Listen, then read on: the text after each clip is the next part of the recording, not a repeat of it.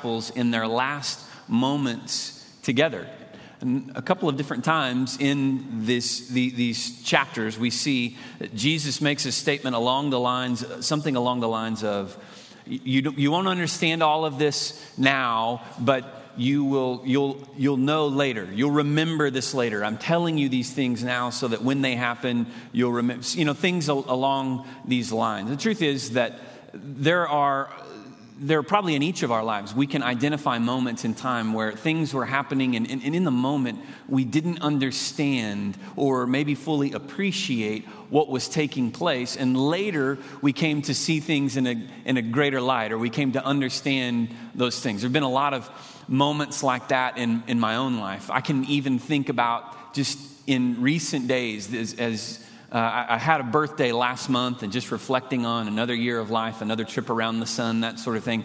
I'm thinking about the number of ways that I have learned lessons over time, that things have happened. Now that I'm into my 40s, things have happened. Things have started to happen in my life that maybe I knew one day would take place, but there was a time in my 20s, in my earlier years, when that seemed way off down the road. 41 used to feel like that was really old and that was coming. And, now that I'm here, you just get a different perspective on things. We've all been there, I suppose, in some way or another. Even if you haven't made it to 41 yet, we've all experienced those moments in life where you begin to experience some of the inevitabilities of life. In fact, we even have a phrase for this, right? When we talk about this, we talk about things. It's not if, but when. You've used that before. When we talk about things, if this happens, if that happens. And sometimes we'll talk about it's not if. It's not a matter of if, but when. Because there are certain inevitabilities in life. Certain things that are bound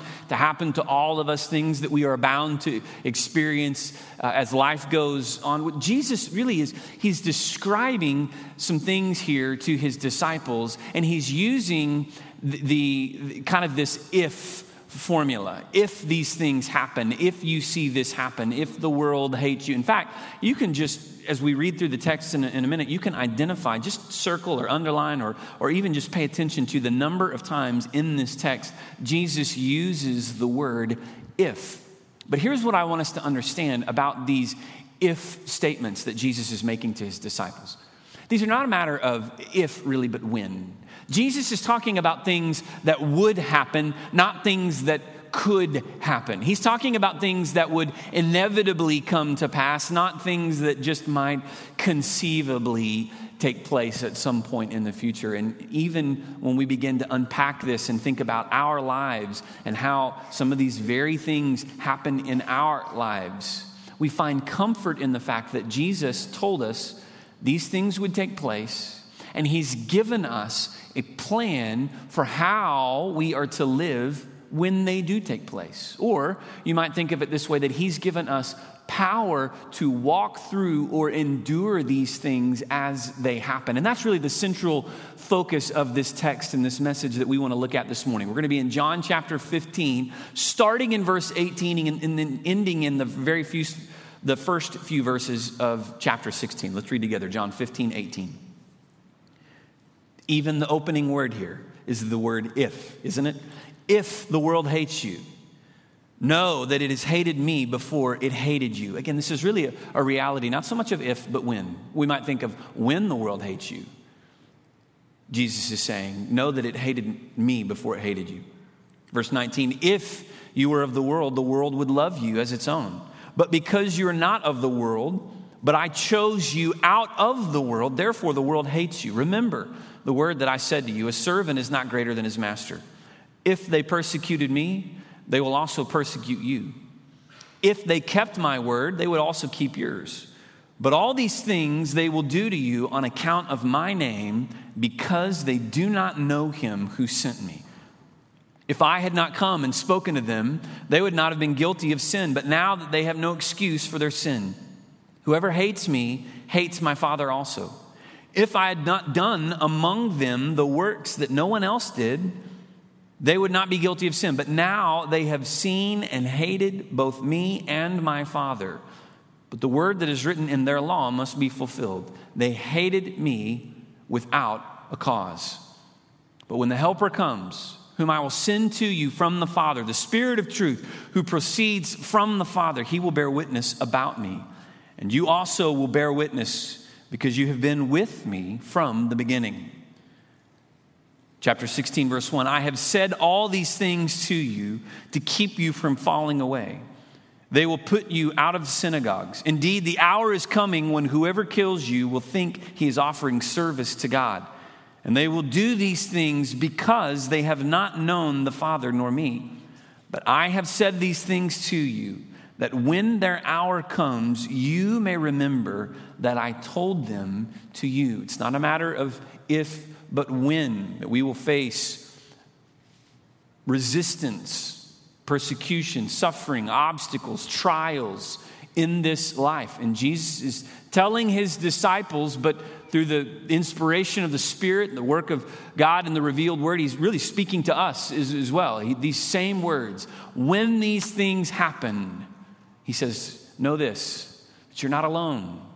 And that's what I want us to dig in and understand, that he's given us the helper. That's what he said in verse 26, right? When the helper comes, the helper is the Holy Spirit, the one who comes from the Father, who is with us, leading us, guiding us when we face these trials and persecutions. So let's dig in this morning and let's study this. Let's see the work of the Holy Spirit in our lives, how the Spirit helps us in our moment of need, how the Spirit works in us and through us in those hours when we face difficulty, so that we might overcome through the power of the Spirit, through the work of God in our lives, pointing us, leading us to Christ. So 3 different ways that we're going to see the Holy Spirit's work in our lives as believers in this text. 3 different ways that we're going to identify the Holy Spirit working in us as we face opposition, as we face obstacles or trials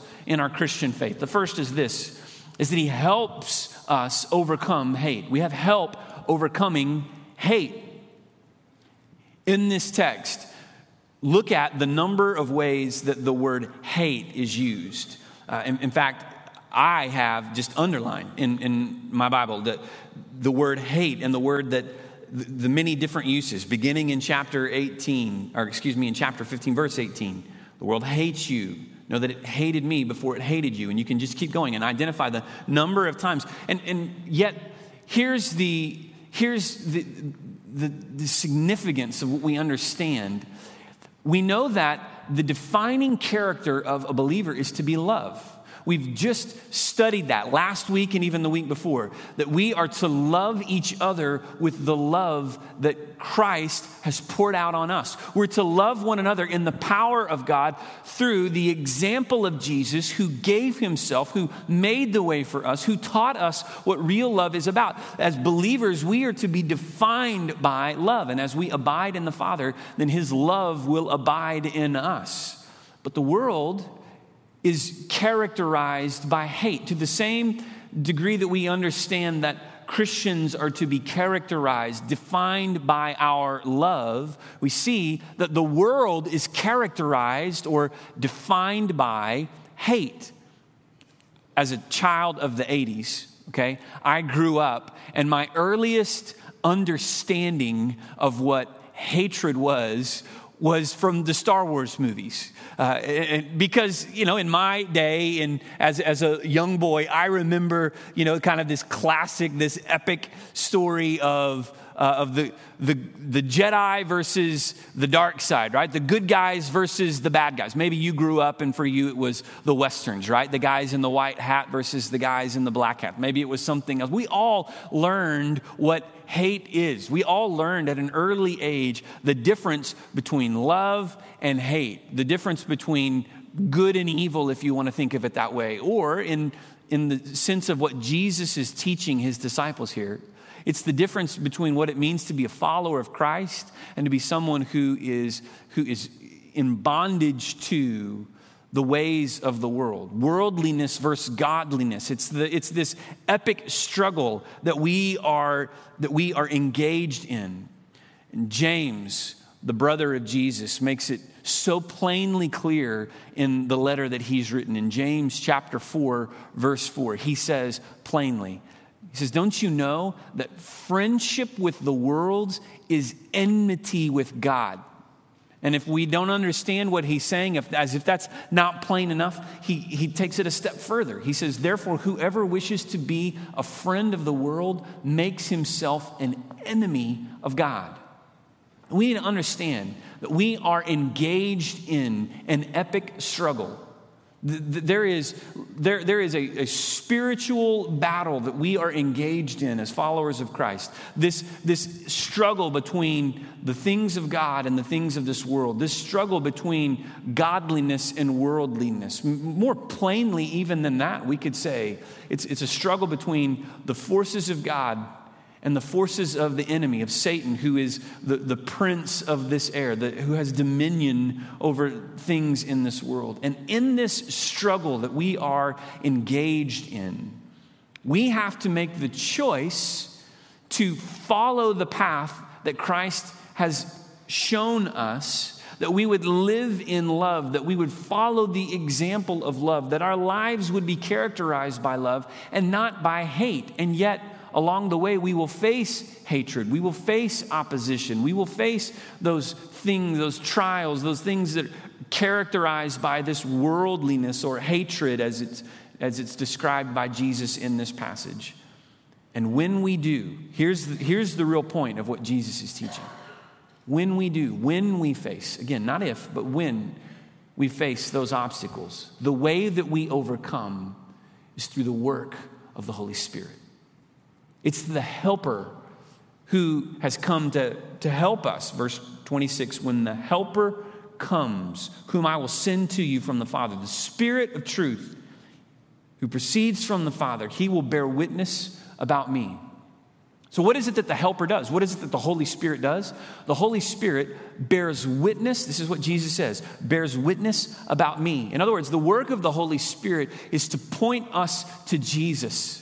The Holy Spirit's work, the way that we overcome hate through the help of the Holy Spirit is that we follow the example of Christ, and the Holy Spirit points the way. The Holy Spirit's role, or one of his roles anyway, primarily is to lead us into godliness by pointing the way to Jesus. He convicts us of sin. Why does he convict us of sin? So that we might be more like Christ. He fills us with power. We have the power of the Spirit alive in us. Why are we filled with the power of the Spirit? So that we can overcome things in this world and that ultimately we might be more like Jesus. It's the work of the Spirit pointing the way to Jesus in our lives. We overcome the hatred of the world, which we will face, the opposition of the world, which we will face through the work of the Holy Spirit. So we see that the Spirit gives us help in overcoming hate. Not only that, the Holy Spirit gives us power over persecution. Power over persecution. The Holy Spirit alive in us, at work in us, gives us power. Now, if we're to be honest, as Christians in America, where we have religious freedoms that are guaranteed by our Constitution, we have the freedom to gather and worship. We don't really know what genuine persecution is about. We know what inconvenience is about. We know what it's like perhaps to be unpopular. We know what it's like to face opposition, to come up against obstacles. But we don't know what genuine persecution is all about. Some years ago, in fact, a little over 10 years ago, I was on a mission trip in India. And we were meeting with a group of believers in the northeastern part of India in a city known as Bhubaneswar. And Bhubaneswar was one of the larger cities in the state of Orissa. And so we were there in the fall, in October of 2007, in 2007. And shortly after the time that we were there, great persecution broke out. Churches were burned, believers were beaten, some even killed. I mean, these great persecutions broke out literally just months. I was there at the end of October in 2007, and by mid-December, these persecutions were happening. And what just, to this day, what just floors me is thinking about the fact that in all likelihood, I may have rubbed shoulders with and interacted with some of these believers, because part of what we did when we were in the city of Bhubaneswar is we were a part of a gathering of church leaders. I was working with a ministry called Global Action. We were part of a gathering of church leaders. There were about 3,000 church leaders from all around Orissa who had gathered together in Bhubaneswar, and we were in these open tent revivals, these big tent revival meetings that happened over the course of 3 days where we were there to preach and encourage believers. And again, they would come up to us outside of the scheduled meeting times, and they would say things like, would you pray for me for this? Pray for me in this opposition. Pray for me in this persecution. Pray for me as we're up against. And they would describe these situations, and my heart was so deeply moved. But I remember thinking, I don't need to pray for you. I need you to pray for me. I'm not, it was so humbling to think that we came over here to teach you, and yet really you're teaching me, because hearing their stories of opposition, hearing their stories of persecution and the things that they were up against, I thought, man, we don't have a clue in America. We don't have a clue what real opposition is. Now, increasingly in our day, I think there is a very real, a very substantial threat to many of the freedoms of religion that are guaranteed by our Constitution. I think that there is a real struggle. I don't mean to make light of or dismiss the opposition that we are against in our culture, because to be clear, we are engaged in a spiritual battle, even in our American culture. I would say in many ways, especially in our American culture today, we're engaged in a spiritual battle where there is great need for concern, great need for believers to be active in our faith, to pray, to seek a movement of God. So I don't mean to minimize or be dismissive of that in any way, but I do want to clearly point out that the fact that we might face some opposition is nothing like the real persecution that we could face, that we may indeed one day face, that is being described. Look at what Jesus says in chapter 16. They will put you out of synagogues. Indeed, the hour is coming when whoever kills you, which assumes then that there will be believers who are killed, right?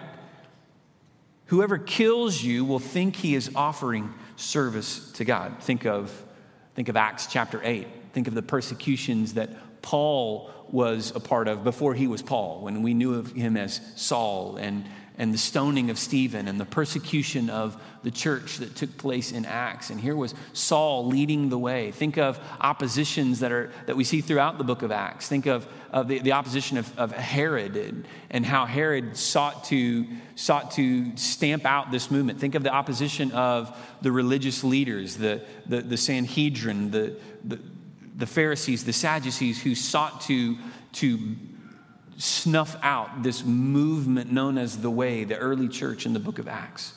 Jesus says, opposition is coming.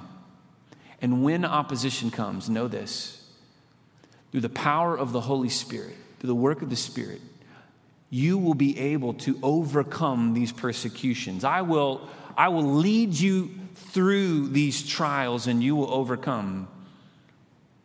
The Holy Spirit gives us strength to stand against persecution and suffering. Strength to stand when we face trials and obstacles, when we are up against difficulties. Sadly, many Christians today prefer to be popular rather than face the possibility of persecution. It is to our condemnation that as the church in America today, in many ways, we have given up ground by choosing the way of the world rather than the way of Christ. And what Jesus is saying, and what we need to hear desperately, is that the call to follow Christ is not a call to popularity. It's not a call to be liked by everyone. It's not a call to blend in. It's a call to stand out. A call to be different. A call to stand in the power of the Spirit, the conviction of God in the midst of difficulty.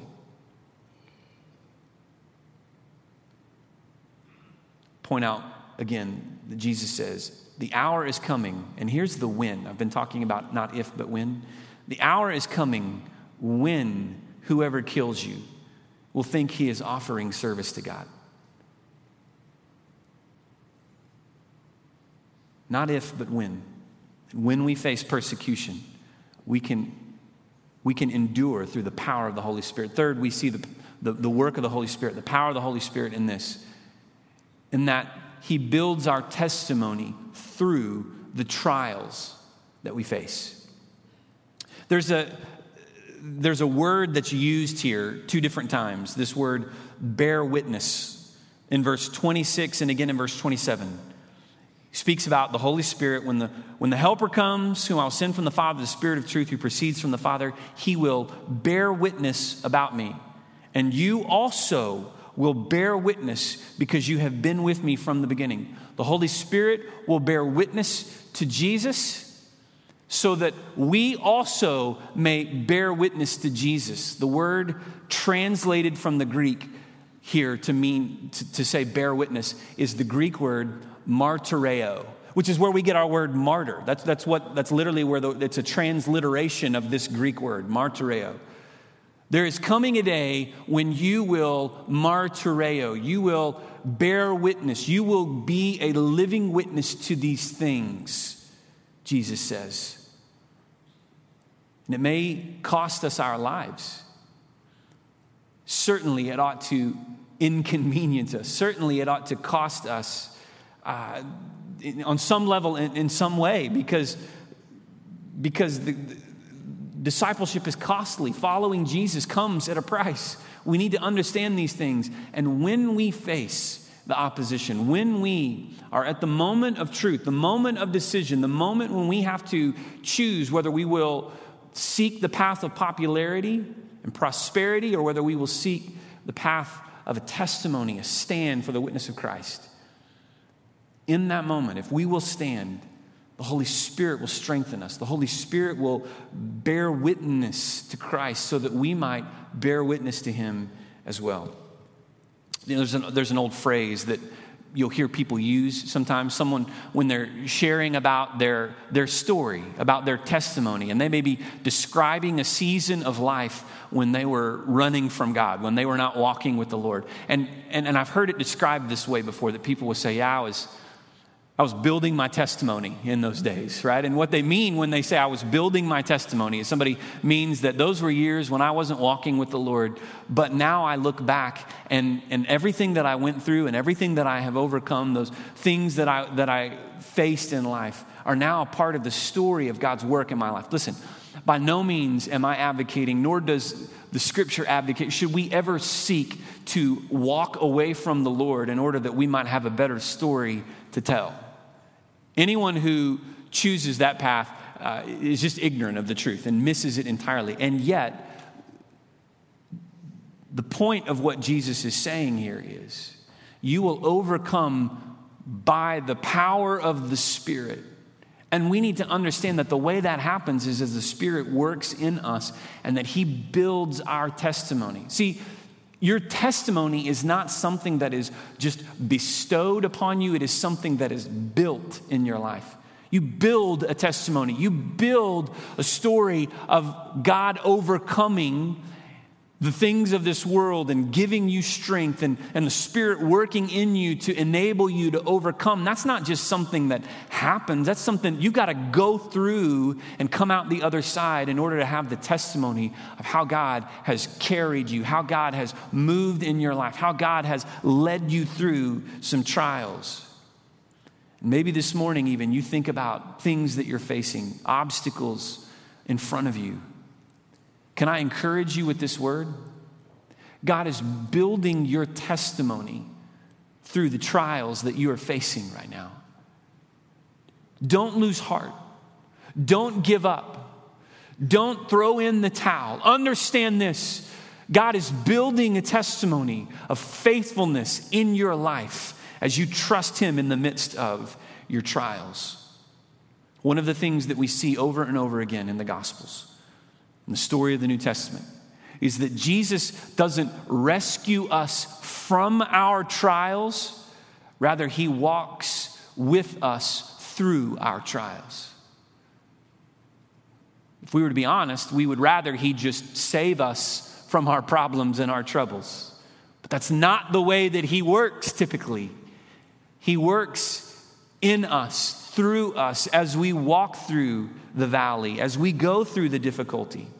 And even at times, we could say he carries us when we need him. It's the power of the Holy Spirit at work, helping us to overcome, that our lives might bear witness to the saving power of Jesus. And in the midst of our obstacles, as we walk through trials, he will teach us what matters the most. He will teach us about what matters not only in this life, but for eternity to come. Some years ago, in the early days of World War II and the rise of the Nazi Reich, there was a very influential pastor in Germany whose name was Dietrich Bonhoeffer. You maybe have heard of Dietrich Bonhoeffer before, because he wrote a book that has since become very popular. It's been reprinted and translated from German to English. And the name of the book is The Cost of Discipleship. If you've never read Bonhoeffer's The Cost of Discipleship, I would highly recommend it to you. Go get a copy of it and read it, because it is just a classic work of Christian literature. Dietrich Bonhoeffer, The Cost of Discipleship. And one of the things that he points to over and over again in The Cost of Discipleship is that in so many ways we have perverted our understanding. We have twisted, distorted this understanding of what Jesus teaches us, because we think that to follow Christ, to follow the Lord, means that everything ought to be easy and everything ought to be great all of the time. And when we face obstacles, we think, oh, what am I not doing right?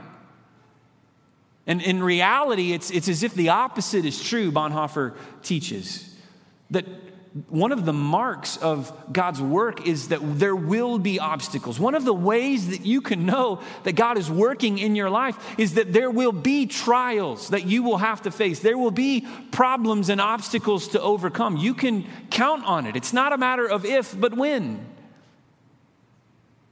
And when we face trials, when we face obstacles, the way that we overcome is through the work of the Holy Spirit, dependence upon the Spirit, helping us overcome hate, giving us power over persecution, building our testimony through the trials that we face. Discipleship is costly. Following Jesus is costly. But can I tell you, it is worth the price.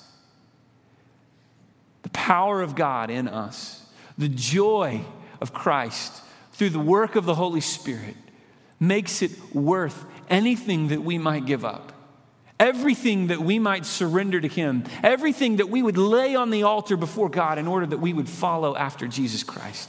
It's worth it, all of it and more. Let us count the cost. Let us be willing to pay the price. Let us gladly surrender the things of this world in order that we might be unencumbered by the trappings of life and set free to chase after Jesus with all that we have. And may we surrender to the work of the Spirit so that through our trials, our testimony would be built, so that through our sufferings, the power of God may be seen in us and our lives might bear witness to Jesus.